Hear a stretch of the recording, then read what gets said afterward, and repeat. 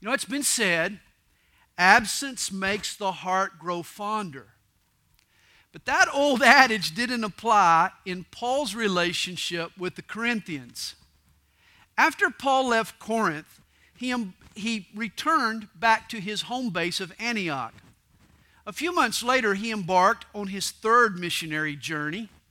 When he arrived in Ephesus, he heard of problems in the church at Corinth.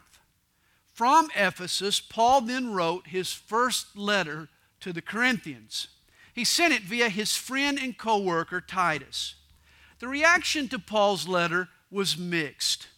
Some people repented.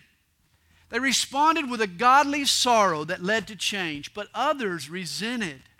How dare Paul rebuke us? Who does he think he is? Some critics in the church at Corinth, they began to question Paul's authority. They cast doubt on his integrity and his honesty, even his courage. You know, it was one thing to disagree with Paul, but the Corinthians, they resorted to mudslinging and slander. Hey, absence doesn't always make the heart grow fonder.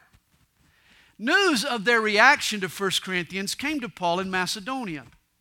And it was there that he sat down and he penned another letter to these Corinthians. Guess what we call it? How about 2 Corinthians? In this letter, Paul's going to defend himself in his ministry. He becomes bold. He confronts his accusers. Needless to say, 2 Corinthians is an emotionally charged book. Paul shares his heart. He pleads his case as he does nowhere else in Scripture. Raw feelings get exposed in Paul's response to the Corinthians. This makes 2 Corinthians a vital book for the folks who want to serve the Lord. You know, ministry is not always easy. It's not always hassle-free. Helping hurting people gets messy. In fact, 2 Corinthians proves that ministry can be hazardous to your health.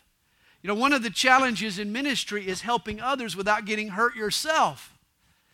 This is why Lifeguarding 101 teaches you never to jump in and swim straight to a drowning person. The frantic person will overcome you and pull you under with them. That's why you have to toss them a lifeline. And the application for Christian service is that a good heart, a caring, well-meaning attitude is not the only thing you need in ministry. There is a right and wrong way to minister to drowning people. And these issues and more rise to the surface in Paul's second letter to the Corinthians. Here's a course in Soul Saving 101. Well, the letter begins, Paul, an apostle of Jesus Christ by the will of God, and Timothy, our brother, to the church of God, which is at Corinth, that's the city, with all the saints who are in all Achaia, that's the region. And here's Paul's greeting. Grace to you and peace from God our Father and the Lord Jesus Christ. Paul commonly begins his letter such, grace and peace.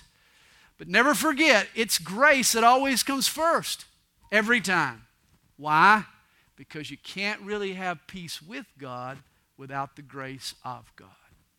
Notice verse 3, blessed be the God and Father of our Lord Jesus Christ. This wonderful phrase appears 3 times in the New Testament. In Ephesians chapter 1 verse 3, Paul writes, blessed be the God and Father of our Lord Jesus Christ, who has blessed us with every spiritual blessing in the heavenly places in Christ. There in Ephesians, Paul praises God for his past blessings, for the favor he has bestowed on all believers in Christ Jesus. It's interesting, this phrase also appears in 1 Peter chapter 1 verse 3. Peter writes, blessed be the God and Father of our Lord Jesus Christ, who according to his abundant mercy has begotten us again to a living hope through the resurrection of Jesus Christ from the dead. Notice here, Peter praises God for giving us a future hope, the blessings we receive when Jesus returns. But now in 2 Corinthians chapter 1 verse 3, Paul again praises the God and Father of our Lord Jesus Christ, but not for his past blessings, not even for his future glories. This time he praises him for his present help, for God's comfort in the midst of our difficulties. Notice he writes, "Blessed be the God and Father of our Lord Jesus Christ, the Father of mercies and God of all comfort." You know, the Greeks knew nothing of this kind of God. Their gods threw down thunderbolts and inflicted curses on people. They specialized in making life hard on those who crossed them. Natural disasters and sudden calamities were attributed to the capricious whims of the Greek gods. You served and you sacrificed to the gods, not out of love for them, but to pacify them, to keep them off your back and out of your affairs. What a surprise it was to these newly converted Corinthians, these Greeks, to hear that the one true God is a God of mercy and a God of comfort. Listen closely and you'll hear their sigh of relief down through the centuries. Ah, what a God. Not to be fretted or feared, but a God to run to for comfort. A God who will pick us up, not put us down. Paul says as much in verse 4. He refers to the true God as he who comforts us in all our tribulation. I love that about God. He promises to comfort us. It's interesting, this English word comfort is from two Latin words which mean with strength. Sure, God lets us cry on his shoulder. He provides that kind of comfort just as long as we need to release our pain. But he doesn't let us sulk. You see, God joins no pity parties. God never hosts any pity parties either. God's comfort is like the comfort I used to give to my kids whenever they were at bat and got hit by the ball. I would rush up and I would check them for serious injury. I would wipe away their tears. But after about 30 seconds or so, it was time to shake it off and take their base. We didn't have time to lick our wounds and rub our boo-boos. Look on the bright side, son, you got first base. My high school football coach, he had a rule. If you were seriously injured, he wanted you to stay on the ground. Don't move a muscle. Let someone come onto the field and they'll assist you to the sideline. But if you just got the breath knocked out of you, or if you just pulled up with a cramp, he wanted you to get off the field as fast as you could on your own. He didn't want anybody applauding for somebody just because they got hurt. At times, you know, we think we deserve some applause just because we got injured. No, that's not how God's comfort works. Hey, Jesus is the balm of Gilead. He is the God of all comfort. He is the poultice that sucks out the pain and heals our boo-boos. But Jesus refuses to assign permanent disability. He heals you, yes. He comforts you, yes, so that he can send you back into action. We've got a game to play. You get first base. There's a battle to win, and we're all needed. Paul says God comforts us that we may be able to comfort those who are in trouble with the comfort which we ourselves are comforted by God. Why does God comfort us? So we can extend comfort to others. Empathy may well be the most powerful force on earth. Did you know the knowledge that someone cares can reach into the deepest depression and lift that person out? Just knowing someone cares. Compassion and empathy are huge. David Osberger once wrote, "It's so much easier to tell a person what to do with his problem than to stand with him in his pain." Isn't that true?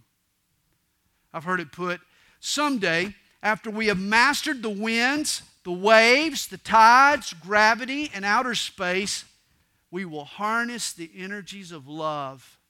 And then for the second time in the history of the world, man will have discovered fire.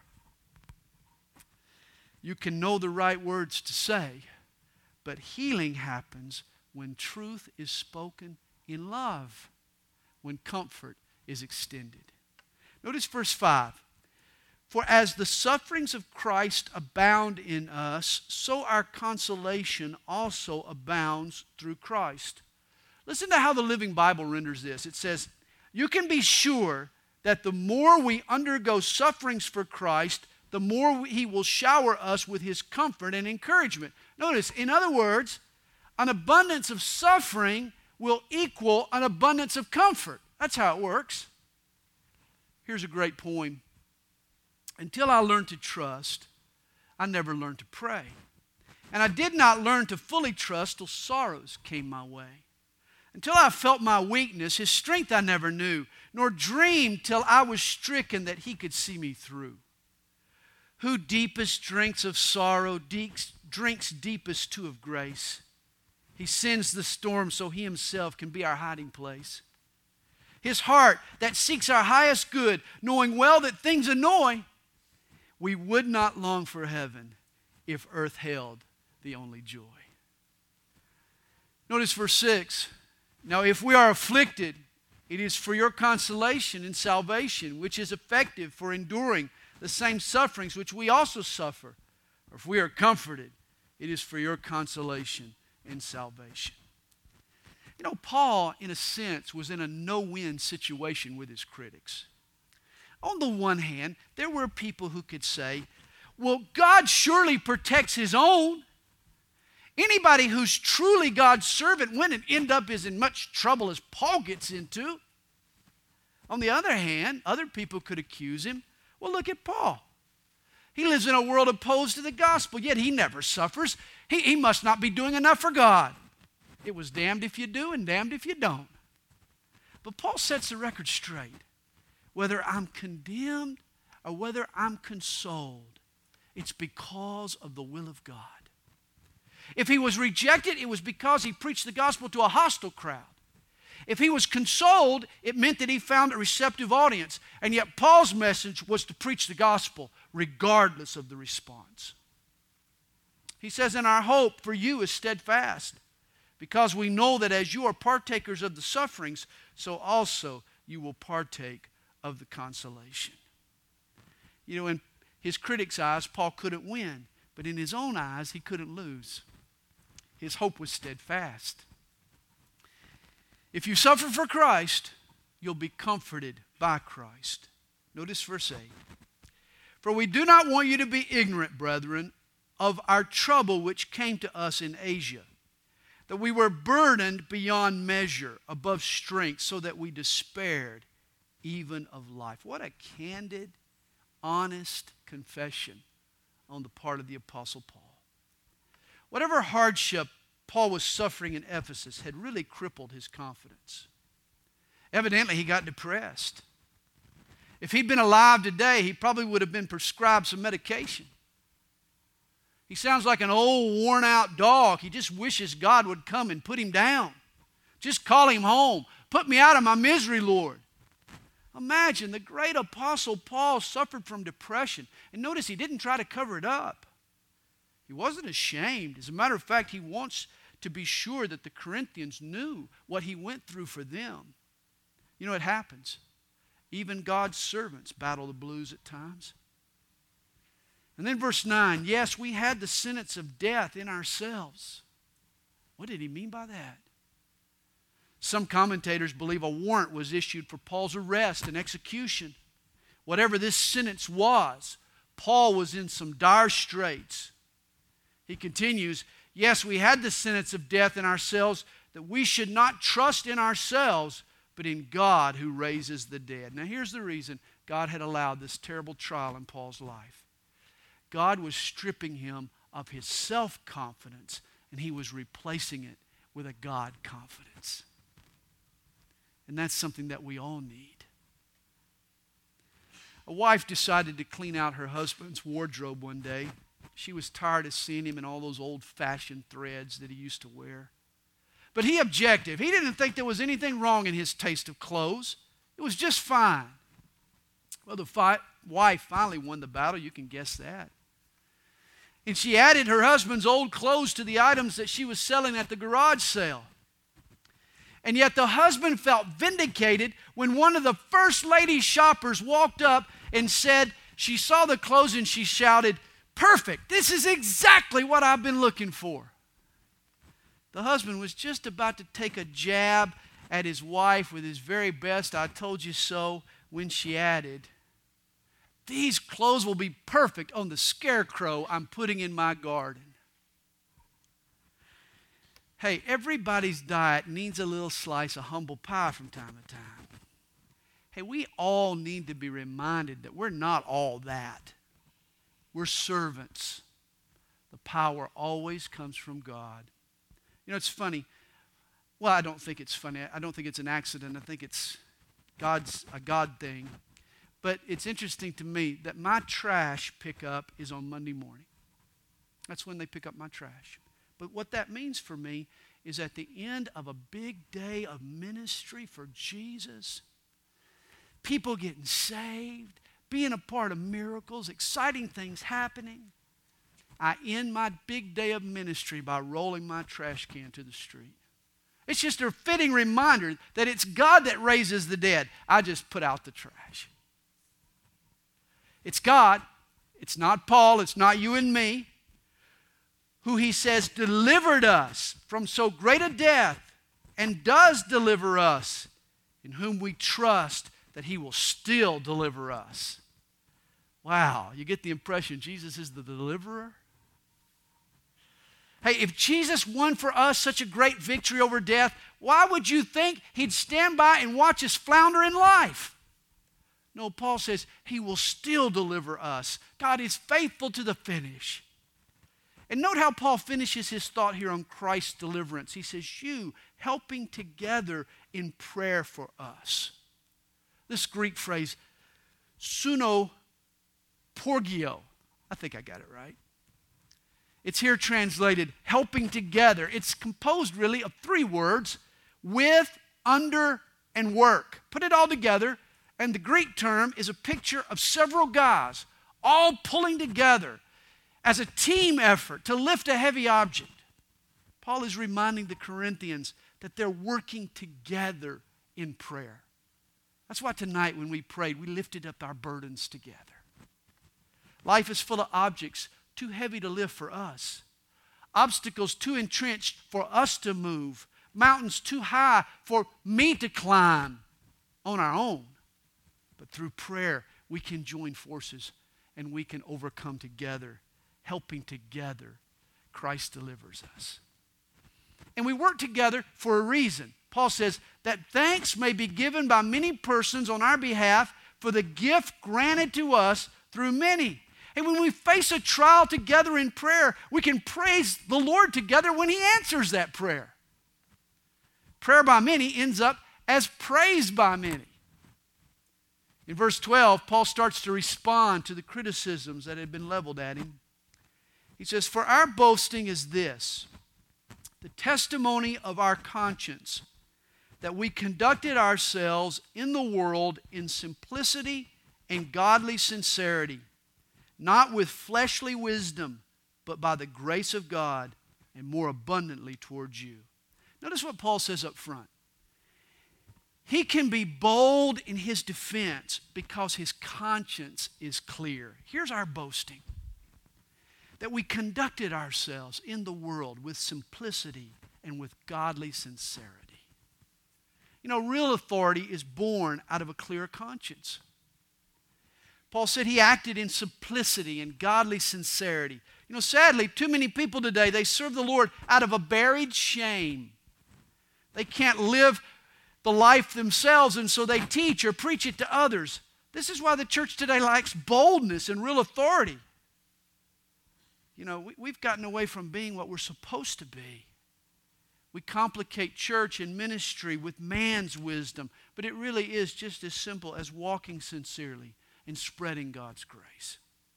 He says, for we are not writing any other things to you than what you read or understand.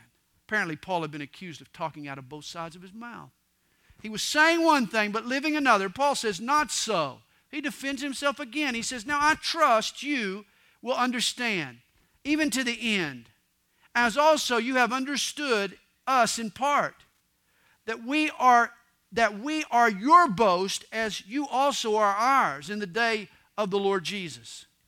And in this confidence I intended to come to you before, that you might have a second benefit, to pass by way of you to Macedonia, to come again from Macedonia to you, and be helped by you on my way to Judea. Now, on his way to Macedonia, Paul intended to stop off in Corinth. And he had spoke of his plan earlier in 1 Corinthians chapter 16, verse 5. I'm going to read to you 1 Corinthians 16. Paul says, now I will come to you when I pass through Macedonia, and it may be that I will remain or even spend the winter with you, that you may send me on my journey wherever I go, for I do not wish to see you now on the way, but I hope to stay a while with you if the Lord permits. Notice this, he had promised them that he was coming. The problem was that he had been unable to fulfill his promise. He does allow for that, though. Notice the catch. Paul had summed it up from the very beginning. Notice what he adds. If the Lord permits. He had planned, but the Lord had not permitted. Now, obviously, Paul made plans. There's nothing wrong with planning. We should pray, and then we should plan. But Paul was always open to God changing his plans. Reminds me of James chapter 4.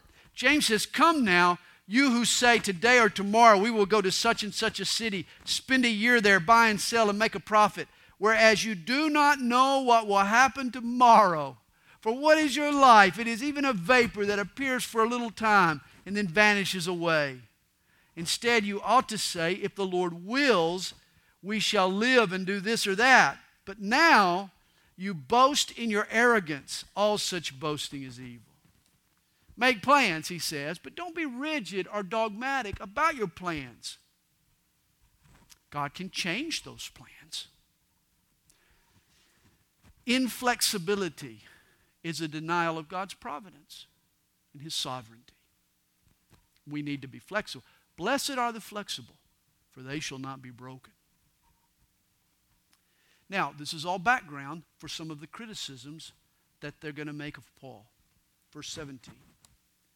Therefore, when I was planning this, did I do it lightly?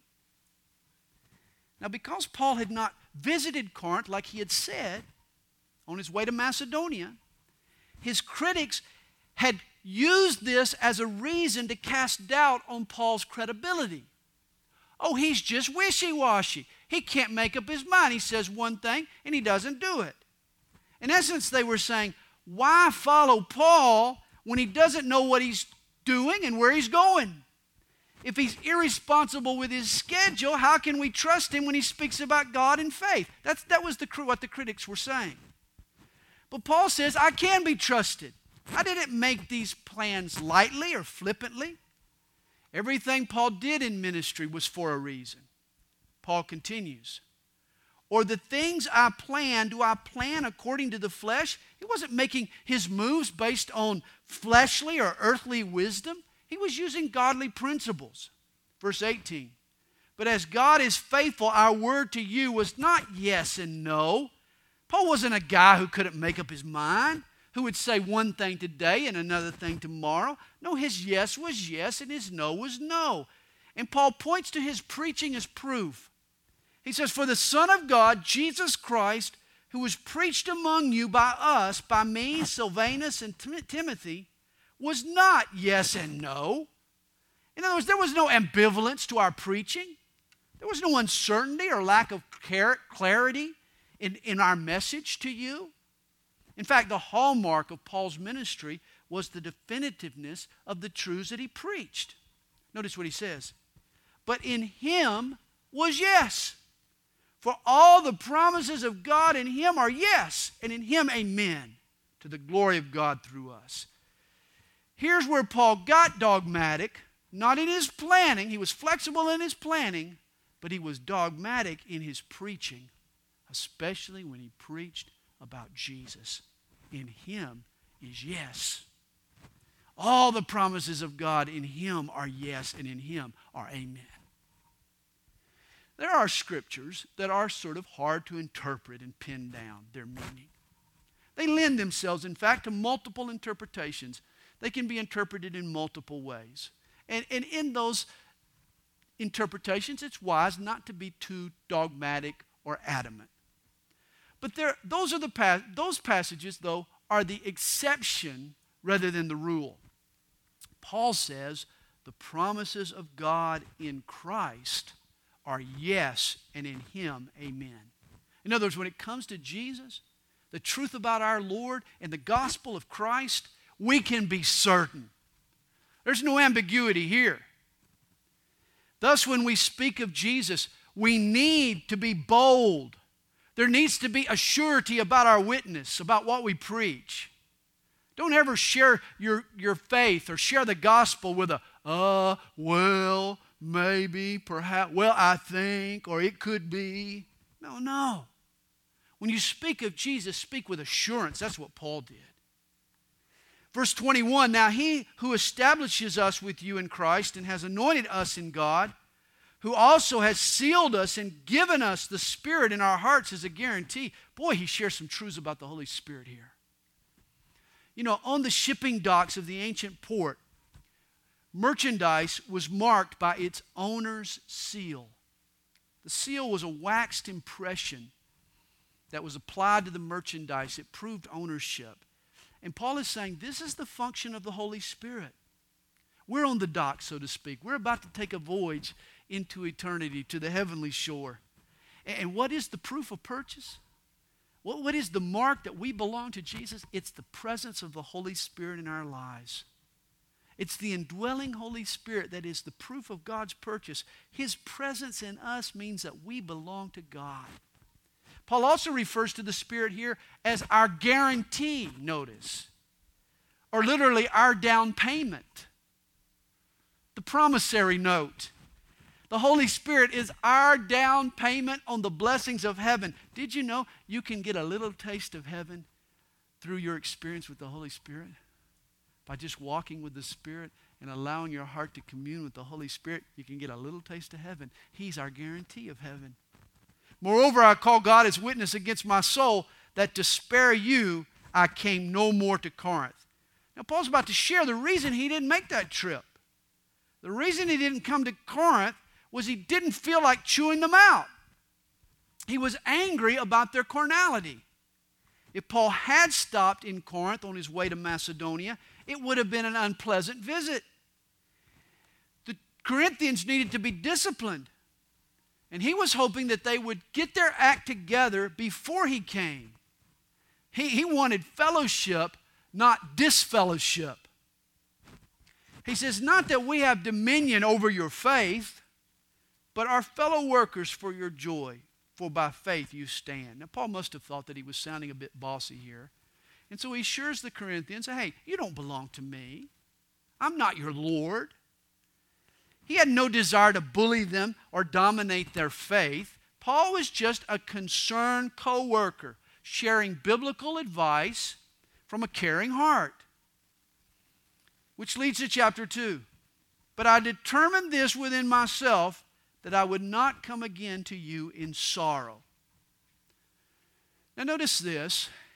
Paul says that he won't come again in sorrow. And this has led some Bible scholars to believe that he had paid an earlier visit to Corinth that we're not told about in either his epistles or in the book of Acts. Acts 18 describes Paul's initial visit to Corinth. It was anything but sorrowful. It was a blast, planning a church. He had a wonderful time. But it is possible that when Paul heard about the problems in Corinth, he did make a quick jaunt across the Aegean from Ephesus to address some of these issues. And it turned into a sorrowful experience. A confrontation ensued. Notice verse 2. For if I make you sorrowful, then who is he who makes me glad but the one who is made sorrowful by me? And I wrote this very thing to you, lest when I came, I should have sorrow over those from whom I ought to have had joy, having confidence in you all, that my joy is the joy of you all. You see, Paul didn't like being the heavy unless he had to be. This is why he usually sent Timothy or Titus to be the enforcers. You know, someone other than Paul himself needed to do the dirty work. And this is a good policy in ministry. It's actually the strategy that we use at Calvary Chapel. Once upon a time, I used to do all of the church disciplines. I was the one who went to the folks who were in sin and had the hard conversations. And if they accepted what I said, great. But if they disagreed, or if they bucked, or if they questioned, or if they got mad at me, then they ended up leaving the church and they were no longer hearing the Word of God. Several years ago, though, I decided to turn all of the discipline and confrontations over to the elders and the assistant pastors. Now when a person gets angry, they get ticked off at the elders. But they still come to church and hear the teaching from me. My relationship with them is preserved so that I can help them grow in the Lord. And this is the reason Paul wanted to preserve his relationship with the Corinthians. This is why he didn't come initially. He says in verse 4, "For out of much affliction and anguish of heart I wrote to you with many tears, not that you should be grieved, but that you might know the love which I have so abundantly for you." Now, even though he didn't go and confront them personally, he still let them know what he felt about their sin. He had written that letter, 1 Corinthians. Now, when we read 1 Corinthians, we didn't realize that Paul had bathed that scroll in prayer, in tears. But he had. Here he says that he had written 1 Corinthians in anguish of heart. And with many tears, it grieved him that the people in Corinth needed to be disciplined. He says, "But if anyone has caused grief, he has not grieved me, but all of you to some extent, not to be too severe." You remember the sin in the church. It wasn't just an affront to Paul personally. It was a blight to the whole church. That's why it grieved him so.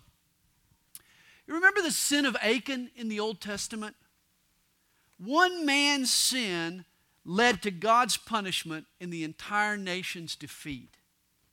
Paul's saying the same phenomena is now occurring in Corinth.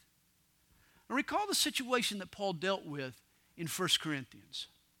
A brother in the church was shacking up with his father's wife, his mother, his stepmother.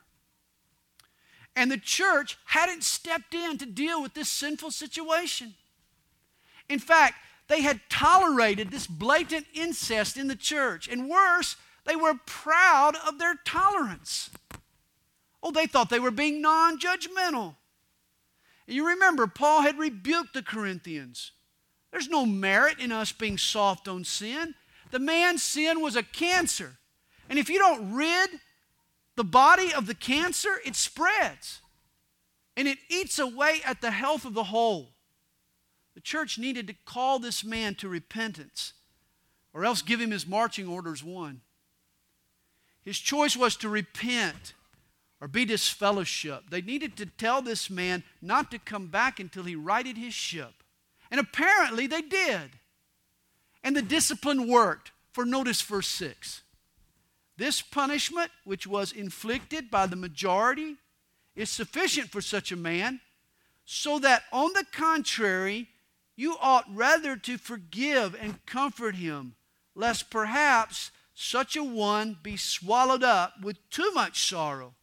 Therefore, I urge you to reaffirm your love to him." Isn't this beautiful? The discipline worked. The fellow repented, and now Paul's urging them to forgive. Apparently, though, the Corinthians had swung to the opposite end of the pendulum. I mean, the fact that they needed urging to forgive is evidence. In his first letter, Paul emphasized the need for discipline, but now he has to encourage them to forgive the man and to receive him back. Reaffirm your love for him. Notice verse 9. "For to this end I also wrote, that I might put you to the test, whether you are obedient in all things." You know, we usually think of church discipline as a test of the person who's fallen into bondage, but it is actually an indicator of the spiritual health of the whole church. When a situation arises that needs to be addressed, it's the church and its leadership that's being tested. You know, most married couples, they want to have a baby, but they don't want to have to change a bunch of smelly diapers, do they? And that's how I see church discipline. We like to see folks get born again, but a church with a lot of spiritual babies has to change a lot of dirty diapers. It's a part of life. We just need to roll up our sleeves and care. Then he says, now whom you forgive anything, I also forgive. For if indeed I have forgiven anything, I have forgiven that one for your sakes in the presence of Christ, lest Satan should take advantage of us, for we are not ignorant of his devices. Now I've forgiven the man, he says. Now you need to. You know, once a person does repent, we all need to be swift to forgive. If not, we play right into the devil's hands. Revelation 12 verse 10 calls Satan the accuser of the brethren. You see, Satan loves to take a person that Christ forgives and bury him under a mound of condemnation. Let's not help him. Church people actually assist the devil by either withholding forgiveness or tolerating sin. We shouldn't do either. He says, furthermore, when I came to Troas to preach Christ's gospel, and a door was opened to me by the Lord, I had no rest in my spirit, because I did not find Titus my brother, but taking my leave of them, I departed from Macedonia. Now, Paul explains again why he hadn't returned to Corinth. He sent Titus to deliver his first letter, but when he left for Macedonia, Titus had yet to report back with the Corinthians' response. And Paul wanted to hear from his sidekick. He wanted to know how the Corinthians had responded before he made his visit. You know, it amazes me that most of the ill feelings of these Corinthians toward Paul arose simply because he didn't visit them when he said he might. Isn't that amazing? They got all up in arms over that. It just goes to show that it's the little stuff that causes the biggest problems. Major schisms can occur in a church over miscommunications. I've had people get mad at me and harbor a grudge for years just because of a simple confusion. I mean, rather than assume the worst, if they had just come to me and asked me what I really meant by what I did or what I said, we could have resolved the conflict like that and we could have enjoyed fellowship together. Instead, we were robbed because of a little thing. Notice how Paul concludes chapter 2. Now thanks be to God, who always leads us in triumph in Christ, and through us diffuses the fragrance of his knowledge in every place. I love that. He diffuses the fragrance of his knowledge through us. That's how it works. Here's some historical background is extremely helpful. Here he talks about that God leads us in triumph in Christ. He talks about the triumph. A Roman triumph was the equivalent of a ticker tape parade. If a military commander won a great victory over an enemy, and there were some conditions. If it was on foreign soil, if he had captured at least 5,000 soldiers, and if he had gained new territory for the emperor, he got rewarded with a triumphant processional. The honored general would ride in a golden chariot. He was flanked by his officers. The spoils of victory were on display.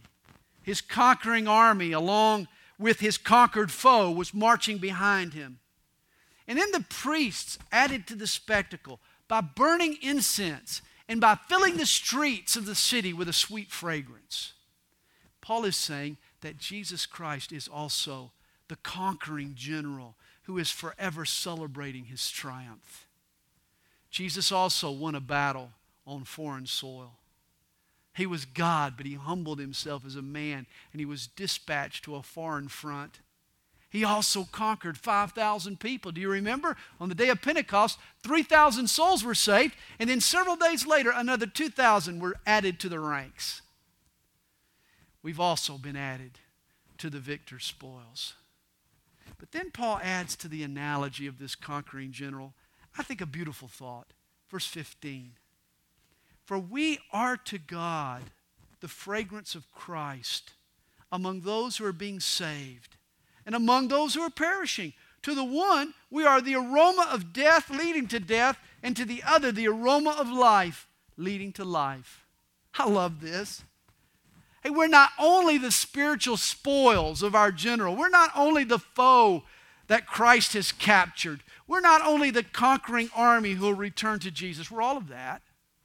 But we're also the fragrance of Christ. You are the fragrance of Christ.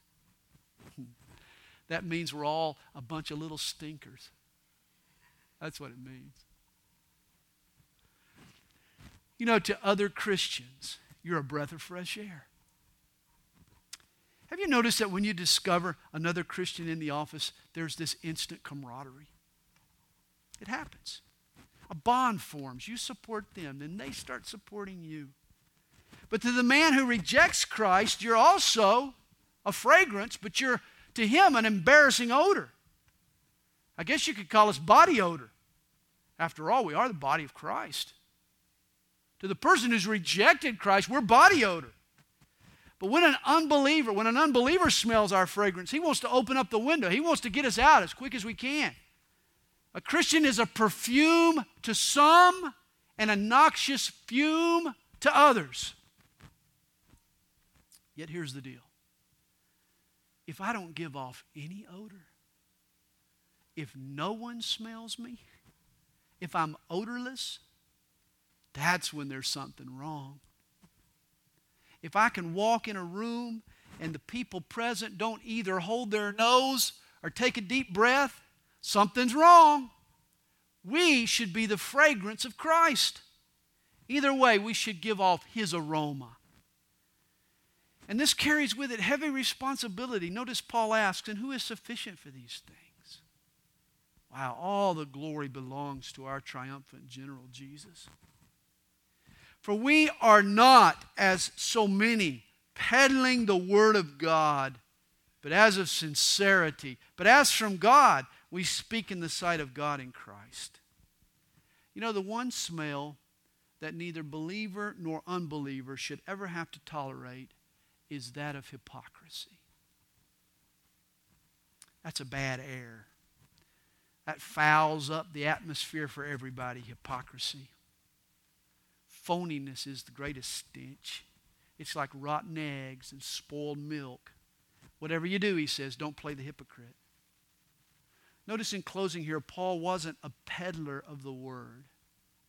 I can't help it. If you're a used car salesman, forgive me, but that's what I think about. A peddler of the word. Paul wasn't the guy who's slapping the hood of the car,